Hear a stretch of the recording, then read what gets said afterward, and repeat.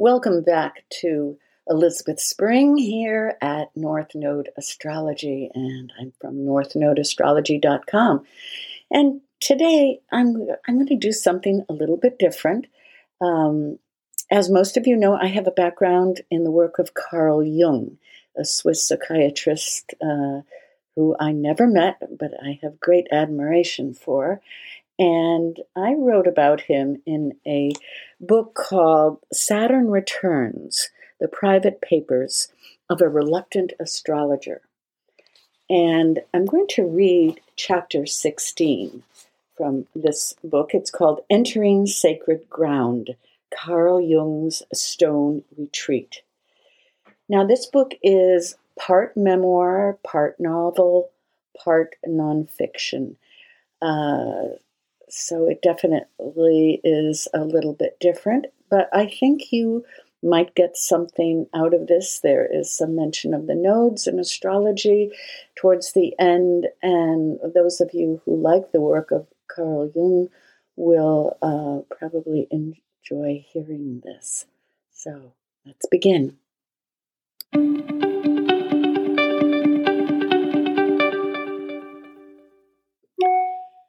Chapter 16, Saturn Returns, The Private Papers of a Reluctant Astrologer. Entering Sacred Ground, Carl Jung's Stone Retreat. When you really know someone, you know what they like, and it should be simple to give others what they like, but it's not. We often don't even care enough to give ourselves what we need, but there are times when we do care and we do give. This was one of those times. Peter cared, or at least he cared enough. He knew what I wanted. He knew enough about me to know that if I was in Zurich, there was only one thing I wanted. It was to see Carl Jung's stone tower on the shores of Lake Zurich. Jung, the famous Swiss psychologist, was my spiritual mentor, and for me this was a chance to visit a sacred site. I knew that Jung started building his private retreat late in life and that it took him 40 years to complete. I knew that few people had ever seen his private retreat, and yet I had always yearned to see the dream images painted on the walls of his study and to see the sculpted images he carved on the stones surrounding the tower.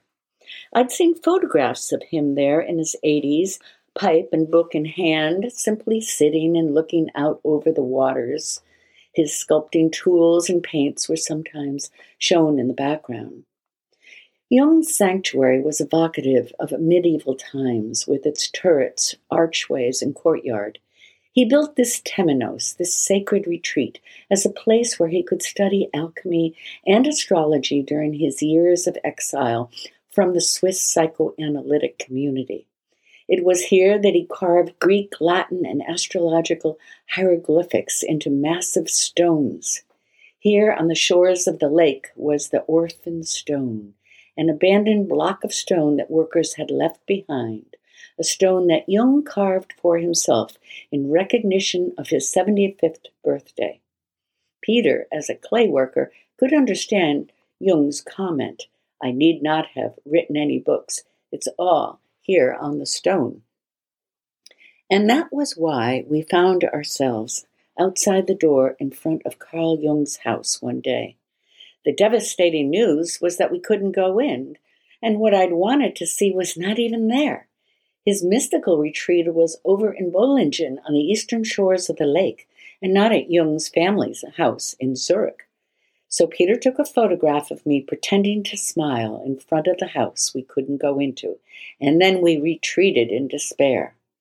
However, the next day Peter had an idea, and by late afternoon we were kayaking along the gentle shores of Lake Zurich, gazing up at Jung's numinous stone tower. "Shall we go ashore?" Peter asked. I stared up at the imposing walls and the barred, shuttered windows. This was not the kind of thing that Peter would usually suggest. He tended to be one who honored rules and regulations and was not one to trespass. The idea was so out of character for him.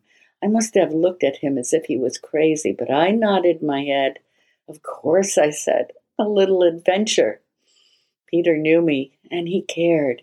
He wanted to do this for me. And so we kayaked through the rocks and reeds along the shoreline till we hit ground. The ivy-covered tower sat poised next to the lake.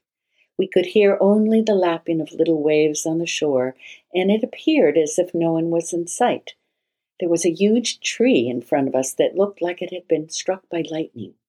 Could this be the same rumored tree that Jung had spent so many hours under?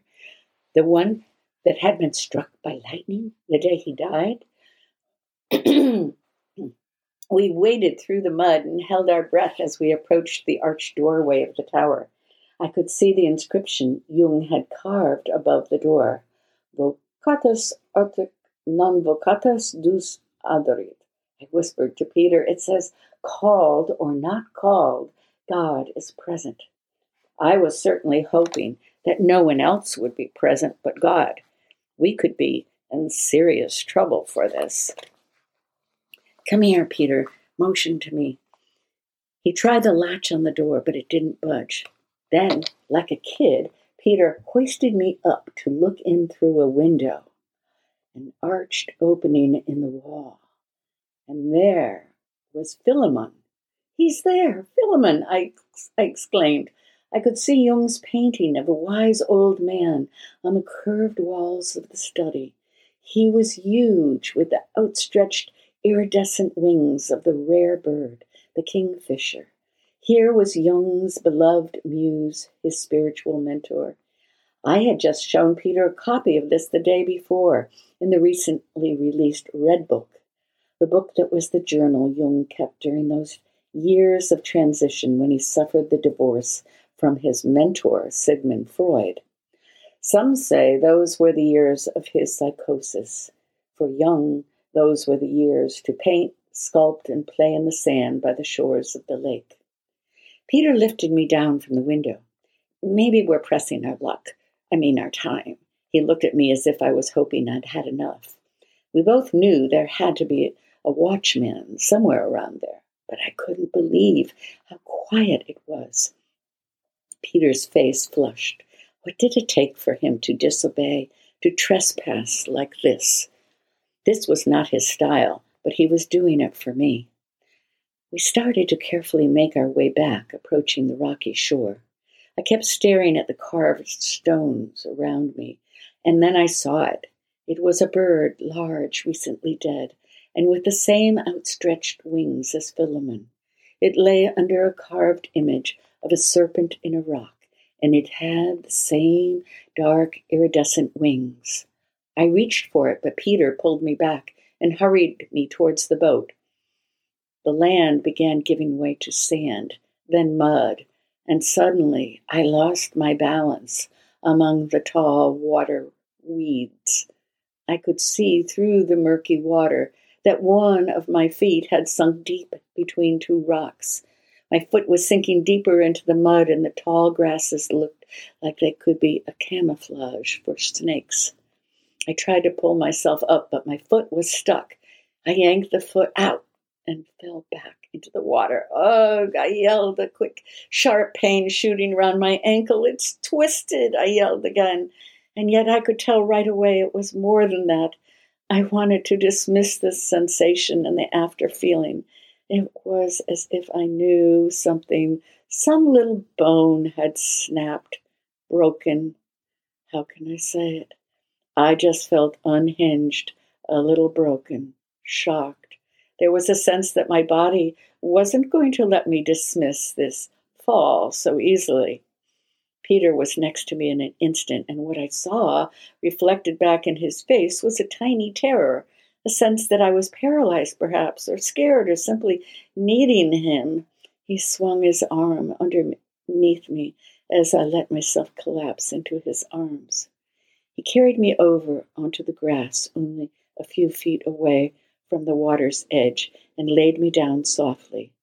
I looked up at the sky and could see the outline of a burnt tree above my head. The beginning of a shiver began creeping into me. Was it getting cold? Peter laid a sweater over me. It seemed as if the winds had picked up and the sky was being painted colors. The colors weren't there before. The sky wasn't that shade of indigo. I could see Peter looking around us, as if help would miraculously be there. Instead, I turned my head and saw it. There was a dead bird next to me. There was the kingfisher, all black and silvery luminescent and unmoving. Closing my eyes, the pain became pervasive, like shock. I knew I needed something. The bird, I whispered. The shock of seeing Jung's painted bird there, lying next to me at that very moment, was the only thing on my mind. Somehow, if I could have that bird, I could be like the phoenix. I could be the one who could die and be reborn from her own ashes. I could be a phoenix. I want it, Peter. I want the bird. He looked down at me. He looked scared. He looked at the bird, then looked back at me. The shivering got stronger. I closed my eyes tighter. And then it was as if I was beginning to see through my eyes. Lights and shimmering mandalas were radiating through some deep darkness. And then they began looking like charts. There was Jung's chart, and mine, and Peter's chart, all appearing and disappearing, overlapping mandalas of each other. There was my chart, with my sun, Neptune, and Venus, all clumped together, and then Peter's chart rising up into it like a developing photographs.